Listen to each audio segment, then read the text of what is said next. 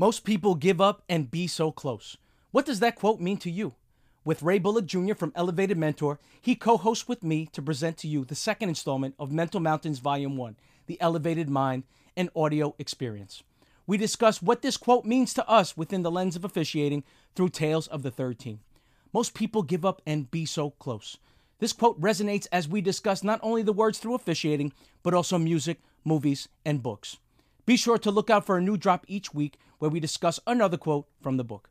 And now, the Tales from the Third Team.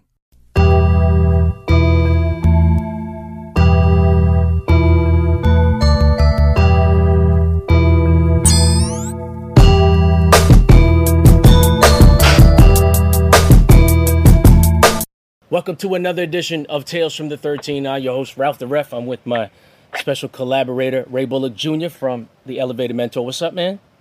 How you doing? I'm good. Happy almost 4th of July. Same to you. Cool, man. We were just talking off air about the pandemic and how I think that it's going to be more grim, but I don't even think that's a thing. But on to more positive things. We just had our first airing last Sunday of Mental Mountains Volume 1, The Elevated Mind. We had our first quote. How was your feedback on your end? It was great. I got a lot of good things. A lot of people said they can relate and they were able to take nuggets from the conversation. So I'm definitely happy about that. What about you? Yeah, it was nothing but great feedback, man. It was a good quote, and I think it was light on the officiating. I mean, obviously we talked about officiating, but just more about positivity and things that people could relate to. And I think that's what was really cool because I think people outside of officiating could have related to that, especially when we talk about movies and books and music quotes. But that's going to be more in the same vein of what we're going to be doing now. The second quote that I know that you wanted to speak on is, most people give up and be so close. And this has been my guiding principle for a very long time. I always thought of myself as, especially like in the beginning, I don't know about you, but I was a video game head growing up. And as an only child, I would always play with the CPU. And I felt like if I played like NHL 92, I'd have to win 3-0. And if they scored a goal on me, I'd have to press reset.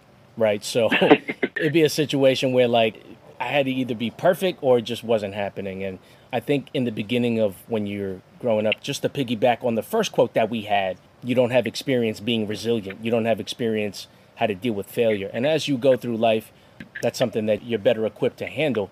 And I think a lot of people give up with certain things. So I guess my first question to you, in the beginning stages of your formative life, what do you think was like the first thing that you have deep regret of giving up on something, even though you were probably so close and you didn't even realize how close you were? I'll probably say playing. I gave up entirely too soon. And it sounds strange because I played, all the way up to a year of college. But my senior year of high school, I didn't want to do it. I just was doing it because the people on my team, we played basically 8th grade on up together, varsity. But I was just burnt out, man. I was mostly burnt out because, again, back to these unrealistic goals. I don't know how it is now, but when I was growing up, we only believed that we can go to certain schools because they were on TV the most. So everybody wants to play at Carolina, everybody wants to play at Duke, but you see it so much. So if you're a kid in high school and you're like, all right, I'm going to play in the ACC, and you never get that offer, then you neglect schools in the Big South or the NAAC or, all these mid-major leagues. So for me, I wasn't getting the looks that I wanted. So I was like, man, I don't want to do this no more. It's just interesting that looking back on it now, it's just like, what were you thinking? It's like crazy. Do you have any moments like that where you can look back and say, that was an unrealistic expectation and I gave up on it for no reason? Man, a whole bunch of things. So I'm a little bit older than you, so just playing basketball in general, like first of all, if you were practicing, like at the park, you're weird, right? You're supposed to just get good when you're playing. And that's where the bragging rights come from. But nobody like took the time to like tell me, and I say nobody took the time as if I'm blaming somebody else. It's definitely my fault. I never took the time to take 100 jump shots. I remember one time right. I was at the park. My backyard is the park.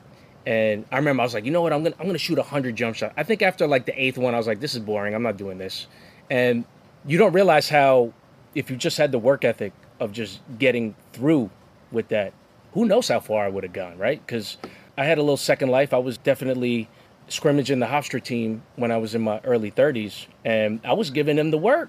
And I would always tell him, like, I'm just a lowly alumni busting your ass. I don't know what rank you're at, but and it proved to me that if I just put my head down and I just applied those different things, I probably would have got so far. Other things that I could remember, I was like state ranked in viola.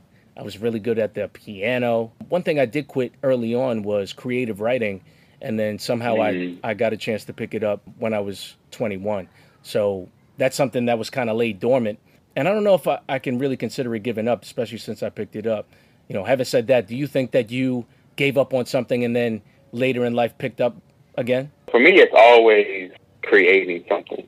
Like, for example, in college, me and two other friends, we started our own online magazine. So we did that for a while. And then I had an online sneaker store, did that for a while. Then I wanted to, I really love music. So it was this rapper from Virginia Beach. I helped him with a couple of albums and mixtapes. So you could say I have executive producing on my resume. But I'm just that type of person. If I want to do it, I just do it. The only thing for me that, in terms of creating, that I'm consistent with is when it comes to basketball, anything basketball related. But who knows? If I would have kept with the magazine or the sneaker store, you never know what would have happened. But I just like creating. So the only thing, again, for me that is a consistent, like I'm always going to come back to it, is basketball. That love for basketball is something different. Do you think through the lens of officiating, do you think that most people give up and be so close? And I think it's an interesting thing to pose, only because if you have a single-minded purpose of doing a certain thing, such as I want to get to the NBA. NBA is very difficult. I mean, there's less than 2,000 players that has ever played. So if you slash that by a fraction and you think that there's only 60, 70 officials on staff with the whole pipeline waiting, that's just a fraction of the league. So it's already a different type of thing, whereas college has an abundance of jobs. But if your single-minded purpose is officiating in the NBA, you really have a narrow lens of what you can do in terms of your opportunities. But, having said that, what do you think about that particular quote? Most people give up and be so close within the lens of officiating. That is very common in officiating because the grind is so real.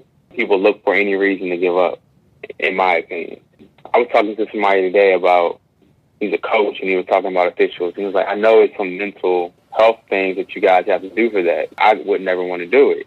So a lot of people don't understand that officials of any sport, we love that game. That's why we're out there. But if you look at it and you take it past love and you want to make it a career, you have to bring business into the equation. And when you do that, that's when you really are able to see if you really want to do it or not. When the money's involved, the paperwork's involved, the meetings, the travel, the flights, the camps, you have to learn the language, the subculture. It's an entire lifestyle that a lot of people, when they get in, they're like, I don't know if I signed up for this. Y'all said it was going to be fun. You said it was going to be a part of the game. And that's true. But in any business, it's like with schoolwork, there's a part where you actually have to sit down and grind it out. So I've seen a lot of younger officials, just become impatient.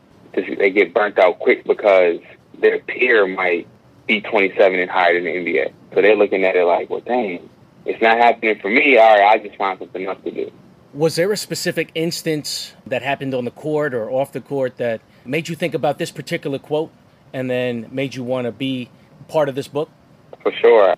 I had a couple of friends, a lot of potential, and they just got tired and gave up. And I kept telling them, like, just hang on. I'm telling you, you have to find reasons to keep going versus looking for a reason out. That's with anything, though. But one guy that I can think of mine, I won't mention his name, so we can rewind back.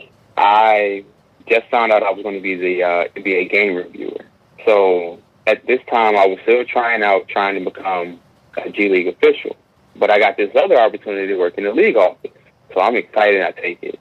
Now, a guy that's from my area was in the G League, and he was just frustrated. He was seeing peers make it. He was seeing peers get opportunities, and he just felt like he was, getting overlooked. And I was like, man, do not quit. Like, you've invested too many years. Do not quit. Don't quit. Now, mind you, now he's still an official, and he's doing well for himself. Great schedule. He's in Power 5 conferences. But the D League used to be way smaller than it is now. So the G League for those that don't know, the G League used to be the NBA developmental program. And at the time, it started from like 6 teams to all the way now where it's 30. I think it's 30 now, should be. But he was in the early stages of this. And I kept saying, just wait, hang on, because the money was starting to pick up because they're getting more sponsors and more investors into the league. So he walks away, and I tell you, maybe 2 seasons later, there's a spike in raise, and he would have made big jump in his salary. A couple years after that, we ran into each other, and he was like, man, you told me not to give up. Like, you told me. I was like, I tried to tell you. Like, I knew that change was coming because the NBA was taking the developmental league serious, and they were starting to really invest in it. So I was telling him, you've invested too. Don't cash out now. Like, the stock market's about to boom. Like, just wait. Take these small little L's, but it's about to be worth it at the end of the day. So just sitting back and reflecting on that story, and then a couple of other friends that I know for a fact that they still were doing it, they would have great schedules.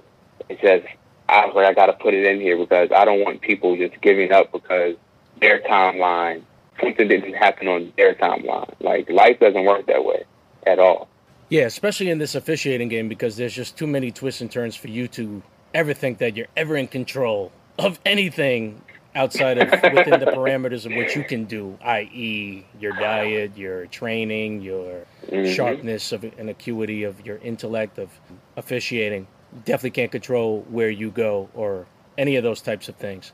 Only so much control. But when I think of that particular quote, it harkens me back to this book that I read at the tender age of 25. This is literally the first book that I ever read, like, on my own accord. That wasn't like an assignment for school or anything like that. And it's a funny story. I was playing this fantasy football league.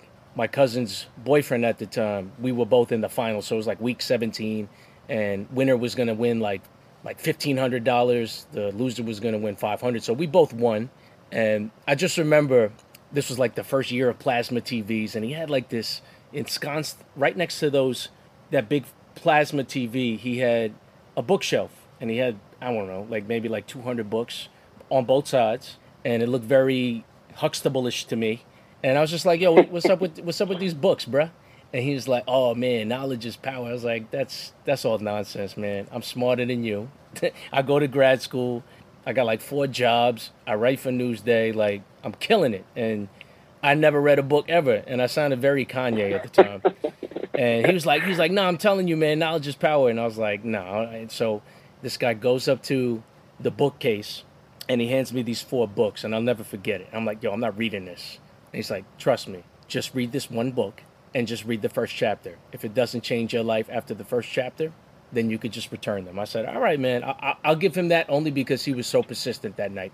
He ended up winning the fantasy football league. So I had $500 and 4 books that I was like assigned reading. So first book I read, Think and Grow Rich by Napoleon Hill, came out, I think, like 1904 or something like that. But the second chapter, I think, was called 3 Feet from Gold. And it's very similar to the quote that you have in the book. And it's basically about this guy who got all this equipment because he heard about the California gold rush of the 1840s. He gets all of this equipment, tries to find gold in the mountains. And I mean, he's digging. And just when he was about to get it, let's say if we put it on a percentage bar, he's probably like 97% done. 3% away. All he had to do is just dig a little more, maybe like 2 more weeks, and he would have got it. He gave up because it just was, he just had enough. Because just imagine being there for like 200 days, digging and digging, you don't see none. So he gives up, he liquidates all of his equipment, gives it to somebody. Somebody goes on that same path, digs for like 2 days, and he finds all the gold. And he's like sick to his stomach of how that happened. And what's so crazy about when you first read books like that, because mind you, I've never read a book ever at that time that wasn't a sign. So when I read that, like, I literally felt like I learned more in this one chapter reading about somebody digging for gold than I have ever in life. And it like bugged me out because I started thinking about all those things, just like the things that I mentioned. Like, if I practiced harder in basketball, maybe I would have got a Division III scholarship or something like that. If I never quit viola, I could have been with Yo-Yo Ma. I don't know. And just all those things going through my mind of just thinking about how my mind could have flipped that perspective of being able to be introspective about all of those things that would apply to you. And I think that's been a guiding principle for almost 20 years for me, of just continue to just keep doing it and doing it and doing it. Truth be told, it sounds like I'm all prim and proper and polished when it comes to a podcast. I had like 2 failed podcasts before this where I had no idea what I was doing and I was just publishing. So what kept you going? How did you make it to this one? I think giving up is more like, I'm never going to do it again. I never closed the door entirely. All the while I was on hiatus of not doing it, you don't realize how much skills you can accrue subconsciously by just kind of like living life. And I think you probably think I'm a crazy man because every time you're texting me, I'm like, yeah, I'm at the beach. Sorry, I got no service. But like, that's the place where things connect for me. You know what I'm saying? Like, I'll listen to another podcast. I'm like, that's an interesting way he asked the question. Or, you know, how music is intertwined with something, or how this person cut to this segment, or reading an article in the New York Times or the Washington Post or CNN or Fox News, or just a myriad of different things. You never know what can influence your style. Just like how me and you speak to and how we vibe, you send me links of things that you like. I send you links of some things that I like. Those things can't help but just be intertwined in something that you're going to do. So when it comes to 3 feet from gold, I look at it as sometimes if you have that stumbling block, if you are 3 feet from gold and you don't know it and you're tired of digging, maybe sometimes you got to just go to the beach and think of something else, because maybe that's the whole subconscious germinating to the point where you're going to be able to have an active conscious of doing something. And I find that to be true only when you think of like, you know, sometimes you want something so bad and you try so hard that now you're so rigid about getting something as opposed to being more loose and more adaptable about things. And I think that's what's so applicable with that. When you think about that 3 feet from gold, can you think of a situation right now where you feel like you're so close and you don't want to give up? Is there a sink or swim moment that you can pinpoint right now? I feel like everything that I'm invested in is that way. And I feel like I can't say the whole world, but I feel like America is like that right now, where we're at that point where we're 3 feet from gold. You can either just give up, neglect everything that you've been working on, or you can keep a positive perspective and go after that 3 feet. But it's something that you said that really sparked a thought in me, and it's, you know, you go to the beach, and my beach is just watching basketball. Like, that's always been my escape, my same feeling that you get being on that beach, the smell, the environment, the people, the waves, everything. I can sit inside a basketball gym all day, or I can just sit and watch hours of NBA games. I don't know why it's so calming for me, but if I do get into a situation in real life, and it could be with building a brand of Elevated Mentor, and you just get frustrated because you ran into some type of hurdle, instead of just giving up on myself and everything that I've been working on, I just watch a couple games, watch a couple clips, and relax, get a new perspective, spark a new thought in my mind, or it's something, a creative idea, and I didn't even think of it that way until you said it. And I wonder, like, if, you know, the people listening, if they could just take a time and ask themselves, what is their beach? Because you're going to need that going forward to get that 3 feet that you're speaking of. And the biggest thing for me is, you know, when I wrote it, a lot of this is me talking to myself. So I constantly am telling myself, you cannot control when your moment arrives, right? But you can have faith and prepare for that moment. Like you said, you never know when it's going to happen. You never know what you're practicing for is going to actually happen or not. Like you said in the beginning of this conversation, you have no control over that, especially in the officiating world. But you can have faith that it is going to come when you're ready. So if you spend that same energy preparing and getting ready, you won't have time to think about giving up. I think if you break down both parts of the quote, right? So most people give up. And then if you say the second part, and be so close, I think about if you give up, I think that wondering will eat you alive so much more than if you get it and you fail. Right? So I agree. So I think about, you know, your whole time in the developmental league. I can't even talk about that. Right? And it's not that that's me or anything, but just more like I think about like my greatest failures. It's not even the failures that I had, because if you think about it over time, all failures are pretty laughable to me. Right. But what's not laughable is when you're this close, it doesn't happen, and you wonder about it and you let it eat you for the rest of your life. Right.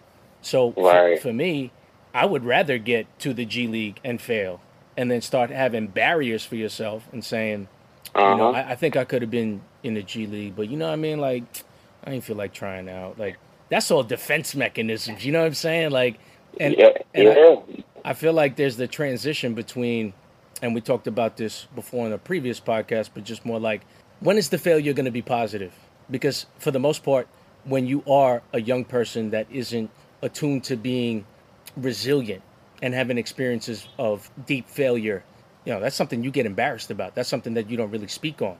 It's only when you gain the maturity to be able to speak about those failures freely is when you feel free. Absolutely. Can you think of something that you gave up and it just like eats you alive because of the wondering? Honestly, no. I don't. I'm fortunate not to. I've been to levels and failed, and you have to have that conversation with yourself that you peaked. You know, like you can think about that sixth grade right now that's bigger than everybody, and killing everybody, but then he gets to high school and he stops growing in ninth grade. Everybody passes.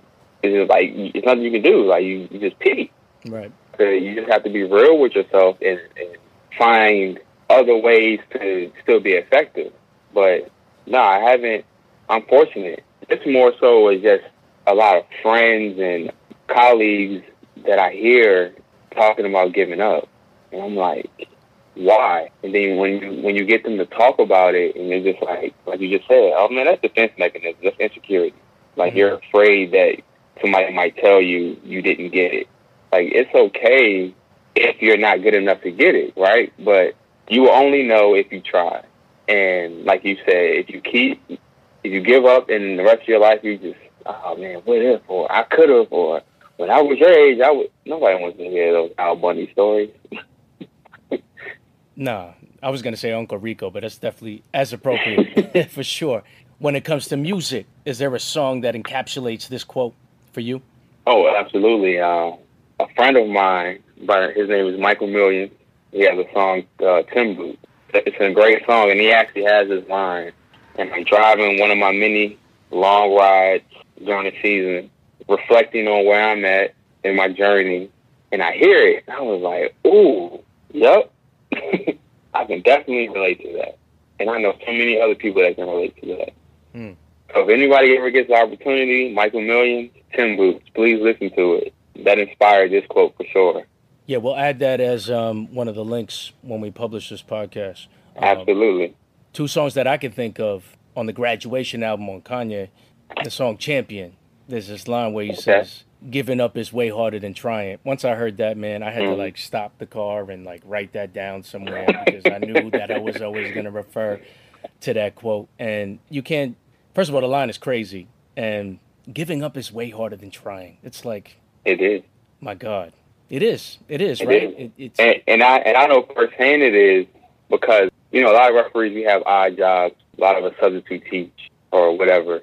So I was a one-on-one counselor at an inner-city school in Richmond, and I was assigned this kid, and he would literally go out of his way to do nothing. And I'm like, man, you got me like you're running a hall, you're doing this, you're doing that, you're doing this, spending way more energy, you're getting in trouble, you're getting yelled at, and all you have to do is just sit here and fill out this worksheet. I would help you with the worksheet, man. Like, this way is way easier than what you're doing, and then you're going to get rewarded for it. You're never going to get rewarded for giving up, ever. Well, I don't know. The way we're headed, you never know, but the world that I grew up in, the times that I grew up in, you were not rewarded for giving up. So I'm thankful that I was able to tell that young man that, but it's just you saying that made me remember that, like, man, I remember my parents would tell me, like, it's harder to get an F than to pass. Like, you have to try. Yeah, you definitely have to get an F. Like sure. an F? Yeah, you have to try for that. You have to, like, evade. You have to, like, really try to evade yourself. Like, you know what, because even if you try, there's no way you can't get a C. And, like, come on. Yeah, definitely. Raise your hand a couple times, do the homework, they'll give you a C. So I promise the next time we make a quote, it won't be Jay-Z or Kanye, but the final quote that I had for a song was, ironically, on Sunday, a really crazy thing. I was with one of my best friends from back in the day, and we're drinking a little, we're just reminiscing. We always talk about we're old heads now, and we turn around and he turns on NBA TV, and the 2001 NBA Finals Game 1 is on. Lakers and the Sixers. And it was me and him. We were in a room when I was a kid on my 27-inch Sony Vega TV watching that game, amped up that Allen Iverson was just giving him the business. And at the same time, Jay-Z just came out with a song. And I was like at the time when like his first single was like, that's your single? Come on, man. And then the album would always be fire. But it was H to the Izzo, which I wouldn't say is my favorite song, but the lyrics are serious. And the line that I remember is to try and to fail, the two things I hate, succeed in this rap game, the two things that are great. And, you think about somebody that I revere in Jay-Z, to try and to fail, he says the two things that he hates. And it's like, he hates those processes, but he knows that it's a necessary evil for him to succeed. So the negative aspect of things that you have to go through when it's hard, right? Or that part when you're digging for that gold, where you're like, why am I doing this? That's that moment where you go, you know what, I'm close. I just got to keep going. Yep. I just want to see where you were in your life when Izzo came out. Interested to see. Blueprint, '01. I was in the 8th grade. Yeah. I was back then I was AI from Virginia, so, obviously I was an Iverson fan. Everybody loved AI. And then everybody loved Jay-Z at the time. But around that point, I was a big Jay-Z fan, knew all of his lyrics. And everybody out there, this is a pro. I appreciate Kanye West. So that Blueprint, to me, is a great album because it was mostly produced by Kanye. And it was just a perfect introduction. That was a good period. You got AI, you got Kanye's introduction, you got the resurgence, in my opinion, of Jay-Z. He had a couple of albums that were, they weren't to the level that he was expected to perform at, but Blueprint brought him back, reasonable doubt status, in my opinion. How do you feel about the Blueprint album? Well, first of all, it was a terrible time for fashion because I definitely had a Theo Ratliff Atlanta Hawks jersey that went down to my knees, and I also had a. You had two headbands. I never did the two headbands. I did one headband. I never did the two headbands. I think that was like the next year. I think what was worse. Were you iced out? No, ice? Never. That was a super ice state. Yeah. No, that was ice. I never had an Averex. I never had like a pinwheel hat. I never had any of that stuff. I did wear a do-rag. Color? No, never had any of that stuff. No. Because, you know what, at the time I worked at Abercrombie, and that was like the first time I listened to the Blueprint. And the Blueprint, to me, I truly think that's when he became Hove. And you could just see that he was like a master of the flow. It was the first introduction in a deep way for Kanye West and Just Blaze. I'm about to listen to that right now, matter of fact, because I always think of, like, around this time, I always think of the song You Don't Know. And to piggyback what you were saying, it is my second favorite album, and it just got eclipsed by 444, but that's another entirely different conversation. But I remember the first day that I heard You Don't Know. I was on my way, believe it or not, at the beach, going to the beach, and I remember I saw one of the prettiest girls I ever seen down the shore. And I was like, man, why is that girl with that dweeb? And my friend was like, you know why? Because he had the balls to go up to her. You don't got the balls to go up to her. And I was like, you know what? You're right. And I think how it really relates to that quote is like, just think about all the hate that I was saying. Like, I didn't put any of that in my hands. I don't got the tools. Like, if you got the tools and you step to them, and that's what I'm talking about. Like, that was like literally the turning point of the wondering, right? Like, I'm wondering why she's with him. And my boy just broke it down and said, he opened his mouth. He got what he wanted. What are you doing? You out there hating 200 feet away. And I was like, damn, you're right, man. You're right. So that's like 200 feet from platinum right there. The last segment that I wanted to speak on is, I'm just trying to see if you're a movie buff, if you're a music buff. I want to see what movie really aligns with this particular quote. Most people give up and be so close. What movie do you think of? You give me an example. Let me think on it. So I can think about one of my favorite movies of all time, Kill Bill. First scene, Beatrix, she gets bucked. Bill kills her, right? And you're like, what is up with this movie? And then she had the single-minded purpose to kill all of them. She was not going to give up. And, she was so close to dying. And she was the definition of just like going all the way. You know, you could just see the whole time, just her body language, just her tenacity, especially if you watch Kill Bill 2, when you see how innocent she is when she's learning all the Bill's tricks and when she's getting trained compared to like when she is trained and trying to kill him. I mean, she just is focused, and you see the difference. You see the mentality that needs to carry out a goal. And of course, we're talking about very morbid things of somebody assassinating, but that's basically the Mamba mentality. In fact, I think the first person that she killed on the list was the Black Mamba, which was Vernita Green, Vivica Fox. You know, what's really cool is that I feel like those Quentin Tarantino movies, even though it's so bombastic and it's always filled with gore and blood, there's always like a hidden meaning. And I think a lot of those meanings is, I just respect Quentin Tarantino cinematically, thematically, just the way he's influenced by so many different things. I just really admire it as a person that's a creative person, because you could tell that, you know, he really takes his art. He takes it so seriously, and he just doesn't want to mess it up for himself personally. And I think there's something to be said artistically for somebody that, you know, really puts his art out there and goes to tell a whole story. And think about it. I'm trying to tell you, like, there's a moral in a story of somebody that's trying to assassinate everyone. Are you a fan of the movie Above the Rim? Yeah, I like that movie. I never really sat back and watched it like in the movie. I always saw like at TBS with the commercials. So it never really like hit me the right way. For me, I've probably seen that movie, I don't know how many times. But Thomas Shepard, like, he was the legend that everybody in the neighborhood knew was going to make it, but for whatever reason he didn't. He quit, left. But just watching him, and I know for a fact that movie, he spent majority of his life after high school having to what if, eat him up, eat him alive. And that's a dope movie. If anybody has not seen Above the Rim, if you love basketball, you would definitely love that movie. It's so many instances that we can probably think about with just from a personal standpoint, people that we can know, you know, without naming names, that you watch them give up and then something happens, you're like, I knew that was a bad look. I told you, but it is what it is.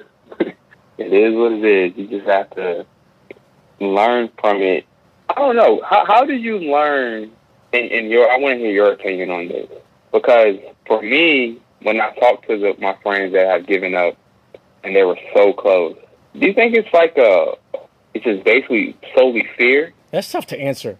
I do think that it's deeply motivated by fear, though, because of the fear of rejection, especially like, I think in the officiating world, I think it's such a weird competitive space.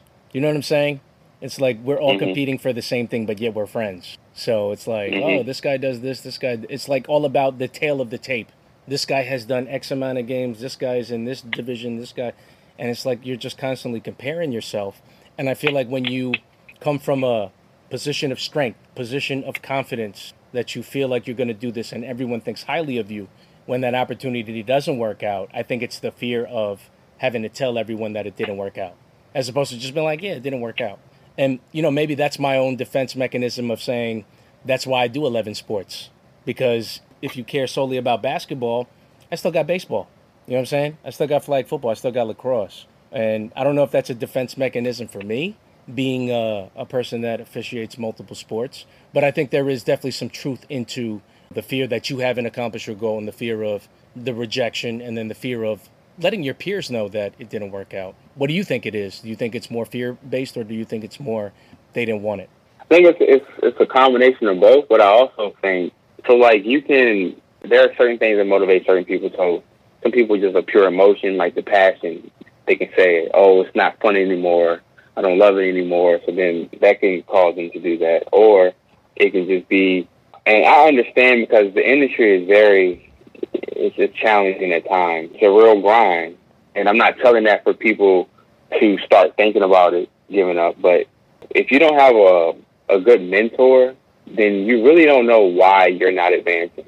If you just thinking that it's about how you look in uniform or what plays you got right, you're strongly mistaken. It's an industry. It's a business. You are a brand. So you have to treat yourself like a company and look at yourself and do evaluations of your brand.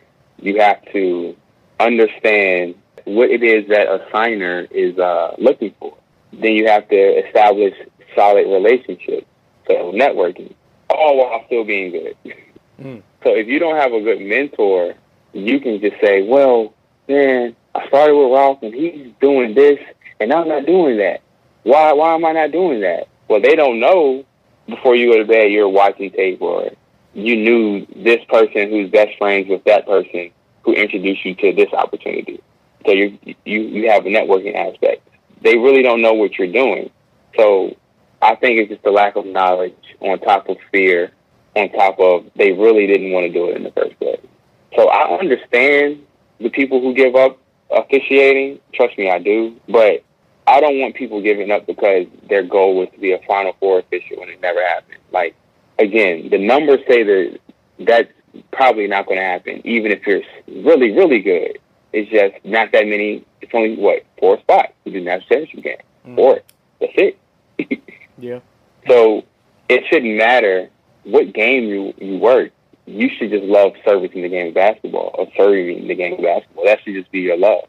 And it's just a added bonus to be able to say you worked at this school or officiated that player. But for me, I just love refereeing basketball, period. Adult league, kids, anything. I just love making decisions and being a part of the game. It's another way to be competitive and also make sure that the game is played the right way. Yeah, me too. I love the game just as much as you do. And my parting shot for everyone is I really think about a GPS when I think of this, right? So you have the destination, but if you make a wrong turn, the GPS adjusts. And sometimes you get to another place. And then sometimes the GPS is telling you want to go to Chick-fil-A. But in between, you stop by and you see Wendy's and you're like, you know what? I'm going to just go to Wendy's. So it's okay. It's okay to detour sometimes. It's okay to be 3 feet from goal and then start another route. I hope that when somebody listens to this, I definitely implore them that if they're going to quit this game, at least let it be something that's meaningful, not something where it's intrinsically something that you're embarrassed about. Let it be a good reason, right? Let it be a good reason. Right. You have any final words you want to say before we part ways? I just want to close with, you can't control when your moment arrives, but you can have faith and prepare for the moment. Just sit with that, think about it before you give up, think about how much you love it, and find your beach if you ever do think about giving up. This is a great session. I hope everybody likes this episode like they did the last one, and I'm excited to see how this thing keeps rolling out. Yeah, me too, man. And for everybody out there, we appreciate you listening to it. Happy 4th of July weekend. And hopefully super spread this like a virus, but don't do any super spreading events this weekend. Everybody stay safe this weekend, man. But for Ray Bullock Jr., Elevated Mentor, this is Ralph the Ref. This is Tales from the Third Team. We're out of here. Peace.